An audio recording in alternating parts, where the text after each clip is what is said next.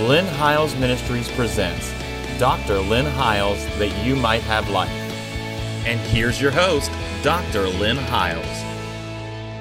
Welcome back to the program again this week, and thank you for joining us. I trust you are enjoying the series that we are sharing from the book of Romans. It's just almost inexhaustible. I'm just having a blast sharing it with you, and I trust you're enjoying it. So, if you're enjoying it, let me just ask you to do this. Why don't you shoot us an email at info@lynnhiles.com and just let us know that you're watching, so we can know, that we folks are being blessed by what we're sharing.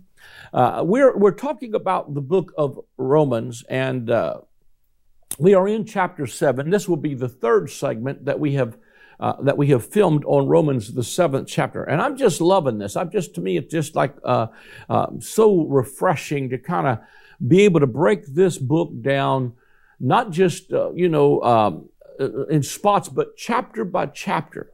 Because once again, the book of Romans is a letter that was written by Paul. And a letter is meant to be read all in one setting. If you got a letter from me, you don't read like a paragraph this week and then come back a month later and read a paragraph, or go and read just one line. You read it in context, because he's laying out this probably one of the most incredible, clear treaties of New Covenant truth of anybody else in the Bible. He's really showing you what happened even in the death, burial, and resurrection of Jesus Christ, and literally the dawning and birthing of God's new creation project into the earth. Now, I don't want to go back and review too awful much, but we will just kind of begin by saying that in Romans 5, the apostle begins again to deal with how that, the Message Bible says it like this: here it is in a nutshell. One man did it wrong and got us in all this trouble with sin and death, and another man did it right and got us out of it.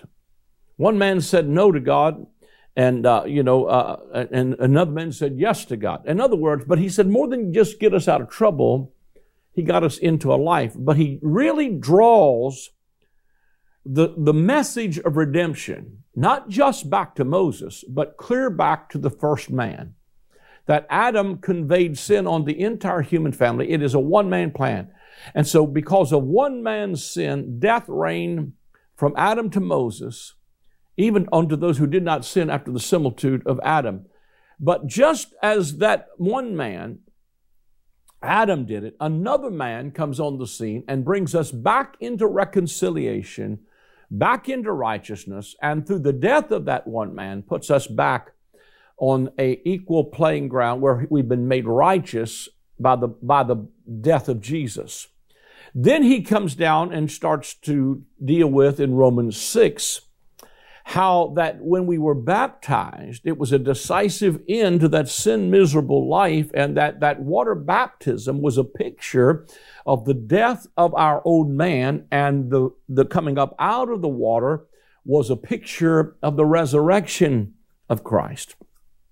And so, or if you will, if you read it in the Message Bible, it says we have entered in a new life in a new land. In other words, we leave the old country where sin was sovereign, and we enter into our new grace-filled land. Read it in the Message Bible. It's very powerful. And so then he comes into chapter 7, and we're going to pick up here again, because I want to just kind of say a few more things about the first part of Romans 7 before we move on down. It says, "Or do you not know, brethren, for I speak to those who know the law, how that the law has dominion over a man as long as he lives. For the woman who has a husband is bound by the law to her husband as long as he lives. But if the husband dies, she is freed, or she's released from the law of her husband. So that if while her husband lives she's married to another man, she shall be called an adulteress. But if her husband dies, she is free from that law, so that she is no adulteress, though she has married another man. Wherefore, my brethren, you also have become dead to the law by the body of Christ, that you should be married to another, even to him who is raised from the dead, that we should bear fruit to God. For when we were in the flesh, the sinful passions which were aroused by the law were at work in our members to bear fruit to death. But now we have been delivered from the law, having died to what we were held by, so that we should serve in the newness of spirit and not in the oldness of the letter. Now, let me just unpack this again. We've dealt with this for two segments prior to this, but I want to kind of pick up a few more pieces to this. Once again, the second husband in this story is none other than the one who was raised from the dead. That's the Lord Jesus Christ. He's the new husband. If you missed last week's segment, please go watch it on YouTube or listen to our podcast or the RSS feed. That's all easy to access through our website or by just going to those outlets and watching and listening. But I shared last week, about that we're not going to get married to him. We are already married to him. If he's the second husband in this story, then Jesus must know something about the death of our first husband, or he would never marry us. And if he does marry us, knowing that our old man is still alive, then he's an adulteress and so are we. That's the point here. He's not dealing with divorce and remarriage in this chapter. He's dealing in the natural so much as he's talking about what would happen under the law. But he's trying to show you a parallel that this second husband in the story is the Lord Jesus Christ.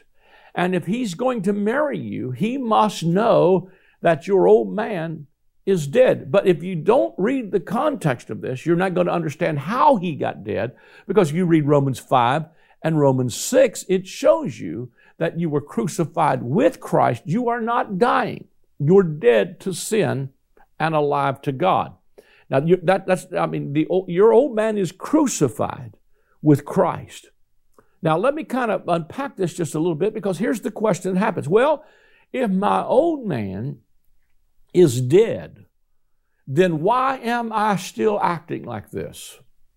And my response to that is, why are you?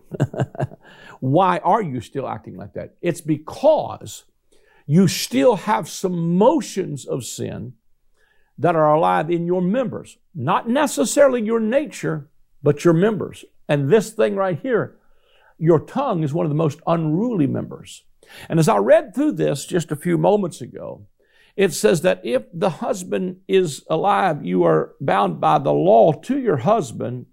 But if the husband dies, she's released, watch this, from the law of her husband.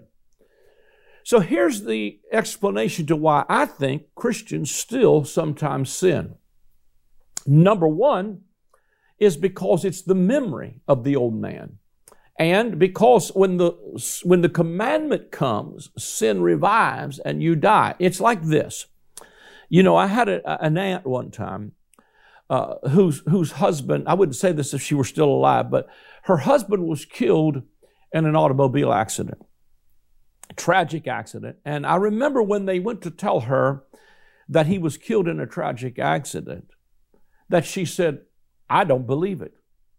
And for a long time, she left his boots where he left them. She left his clothes how he'd left them. Never touched anything in the house. He left it exactly like he left it. But see, and so as in other words, there's a lot of stuff that still lays around in our house. That's the clutter from an old relationship. But see, as long as she could not reckon, that's the key word here. Reckon is a accounting term. If you can't reckon that the old man is dead, you will never allow yourself to be married to another. Now, let me say it like this. Now, my wife probably will hate it that I say this, but my wife is compulsively neat. My wife is just immaculate when it comes to her house and order. She just has a gift and all that. And I appreciate it, actually. But what I'm saying is simply this. When we first met, I am the almost opposite. I was almost compulsively sloppy and kind of unorganized. So I thank the Lord that He puts people in our lives that's the peace that we need. But here's the thing is that, there's not clothes laying all over our floor. They're not draped somewhere. We put them in the hamper or whatever. Once you learn some of these principles, you realize it's not that difficult just to do a few things. It saves you a lot of problems later on. It becomes overwhelming. But because I travel, a lot of times I will travel by myself. When I am in a hotel room, I don't have to hang my clothes up. I could throw them on the floor if I want. I don't have to wipe the sink off. I could just leave it a mess. Or whatever. But I don't. And the reason I don't do that is because the law of my wife is present. You say, what do you mean by that? I don't mean she's standing there with the sticks, and if you don't clean up after yourself, you're in really trouble. No, but because I've lived out a relationship with her and I find out what's pleasing to her, I started to realize it's not that difficult to throw your clothes in the hamper or to hang them back up before it's just easier to do that. And once you kind of get in those patterns and habits, what may have been unnatural to you in the beginning now becomes natural, or can I say it like this? Natural. It's like you get in patterns of, I have certain patterns in the morning. I get up, I drink a cup of coffee, I check my emails, I do a few things, then I get in the shower, then I brush my teeth, and it's like, okay, these are things that you just do that become almost, and sometimes I go through even the rituals of getting ready in the morning and don't even remember having done it, not because I'm losing my mind, but because I just do it it's just natural to me. And it gets to be where the stuff that was not natural to you before now becomes natural, because now it is your new nature. It is not your nature to sin anymore. And so the patterns that we've learned from this old creation man then seem to be still hanging around. So what we do is, see, if you were married to, let's say, again, since my aunt passed away, that I don't necessarily have to worry about her being offended, but let's say that my aunt then finally decides, okay, my first husband has died. He's not coming back. I'm going to have to get rid of his stuff. And she begins to clean house. I think that's the natural progression of what's happening as we start to realize I'm not in Adam anymore. I'm not bound to that sin miserable life. It's time to clean house. And so I start to throw out some of his stuff. Maybe at first, some of his stuff is hard to let go of. Some maybe is good memorabilia, and I want to hold on to it. Or habits that I've learned from that first husband are still habits that I have around. All right, those seem to be a progression, and we're moving on. But let's say then you marry you find another husband. Now you finally found closure to that. I think that's what water baptism's for. I think that's what funerals are for, is to help us to get closure. Not because we like to look at dead people, but because it gives us closure to that segment of our lives. And so once you finally walk through that period of grief, perhaps you marry someone else. You get married to someone else. And this new husband has different patterns, different nature, and you start, and this husband says to you, honey, why do you do this? Or why do you do that? And you say, oh, my first husband taught me. Well, that's probably not going to go over very big. Your marriage is probably going to be a little bit rocky right there when you start saying, well, I learned that from my first spouse. If you start bringing the baggage of a former marriage into a second marriage, you're probably going to have some problems. But what he's dealing with here in this text is letting you realize that the law of your husband, that's what it says, she's bound by the law to her husband, but if the husband dies, she is released from the law of her husband. So we have been set free from the law of our husband, and although he's dead, there are still motions, hear that, motions of sin that are alive in our members. And I really think that what you find is, if you've ever been, for those folks who have listened to us for a long time, or you've been around grace preaching, the moment you start to realize you're free, you start to test the waters of freedom many times. And you go back and you try some stuff that you kind of quit doing before, mainly because you had to, or you were afraid God was going to be angry, or you were going to go to hell for it, or whatever the case might be. And you decide, well, I'm free, God ain't mad with me. And you go back and you try some of that, and then you realize, wait a minute, that's not as fun as I remember it to be. I think I'm probably really speaking to somebody. You say, well, it's not fun like it used to be. The reason it's no longer fun is because it's not your nature to sin anymore. And the thing that happens that begins to transform our lives is that when we realize, okay, we're married to another. Now it is legal. See, the new covenant is your marriage certificate. I say it like this. The reason the church world won't become intimate with him is because they don't think they're married, so they're flirting and they're just, dating. Again, I could take you back to the Song of Solomon and show you, like I did last week, that the king becomes interested in this Shulamite woman. By the way, the word Shulamite, it's the Shulamite in the Song of Solomon. The word Shulamite is the female name Solomon. You have the same name as he does. I think that's incredible. And so the Shulamite woman is, she thinks that she's not worthy, but he tells her, you're all fair, my love, my dove. There is no spot in thee. And then he takes her in chapter number 1 for a walk in the garden. She shows him, and it takes her breath away. She sees the garden. And then in chapter 2, watch this, he takes her to the banqueting house and stays her with flagons of wine, and he begins to bring her gifts. I like to think of it like this. When I first met Jesus, we went for a walk in the garden. And he was, the romance was beginning to bud. But in chapter 2, he's going to wine and dine her. He brings her to the banqueting house. He shows up on her porch with a box of chocolate-covered prophecies, if I could say it like this. He brings her gifts. He wines and dines her. The courting relationship is there in chapter 2. And so, but the Lord asked me this question back some time ago. He said, are you satisfied with my presence, as in gifts, Presents, or are you interested in my presence, Presence, as in me moving in? See, a lot of people are satisfied to flirt. They're satisfied with the wining and dining. That's a powerful picture of Pentecost if you read Song of Solomon chapter 2. But in chapter 3 of the Song of Solomon, he brings her to the bedchamber, and it takes her breath away, and she says, behold, our bed is green. And so he's looking for the place of intimacy. Now let me just say this to you. If the bed was green, that symbol, that place of green, that is a symbol of the new covenant. Say, how do you get that? Because Revelation chapter number 4 says, and I saw a door opened in heaven, and one sat upon the throne, and he that sat was to look upon like a jasper and a sardine stone. And there was a rainbow. Rainbow's a symbol of a covenant. Remember Noah. It was a symbol of a covenant. And there was a rainbow round about the throne in sight like unto an emerald.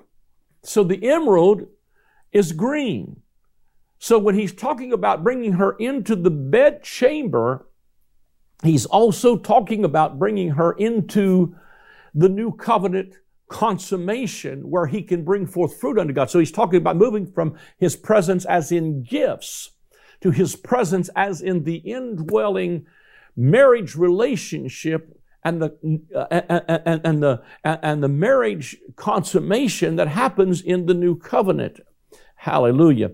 And then, I can't help but think about, even as I think about that our bed is green. It's a place of covenant, a place of reproduction, a place of fruitfulness, a place of where the new covenant is consummated. I can't help but think also that, from God's viewpoint, we are spirit, we have a soul, and we live in a body.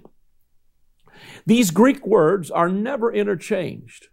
A spirit is pneuma, soul is psyche, and I think it is body is soma. Those Greek words are never, we confuse them in the King James Bible many times, but the word soul is a gender term of feminine. You see, your body determines your gender physically, but in us, let me say it like this. David said, my soul shall make her boast in the Lord. So your soul is feminine and it is the her. It is the place where you receive seed. It goes from concept to conception, unless you're practicing safe church. But when you come into, and when the seed, word of God is sown, let me say it like this. When the Spirit of Him who raised Christ, when the Spirit of Christ begins to join, when your spirit begins to influence your soul. Let me say it like this. Paul said, let the woman keep silent in the religious assembly. And if she needs to know anything, let her ask her husband who is at home. Now, I could get into all the cultural stuff about that, but let me just say it like this. Let's consider the possibility that he may not just be talking about a man and wife sitting in church, but he said, if your soul, Greek word is suke. I always tell it when I'm preaching, I say, tell your neighbor, my name is Sue, how do you do? My middle name is Kay. So suke is married to pneuma, spirit. So your soul and your spirit begin to come together. When your soul starts to get what's in your spirit, there starts to be an adoption, to wit, the redemption of your body.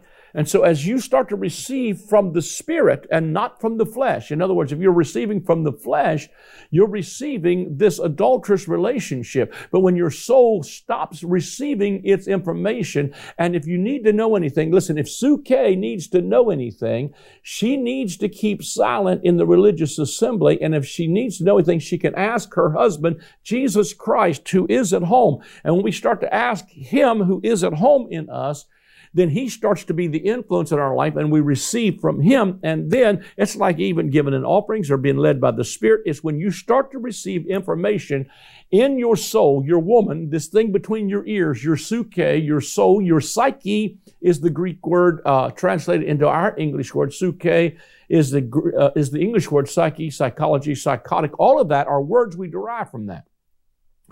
But it really is talking about what is your source of speaking into that. Well, I'm going to ask my husband who is at home. Maybe it's not just talking about it, and we could get into all kinds of cultural things, because back in those days they sat on one side and men sat on the other, and so there was cultural differences. And he's talking about not that women can't preach, he's just talking about don't holler across the room. If you want to ask your husband something, ask him later. But see, I want to show you the spiritual side of this, is that we become like Eve.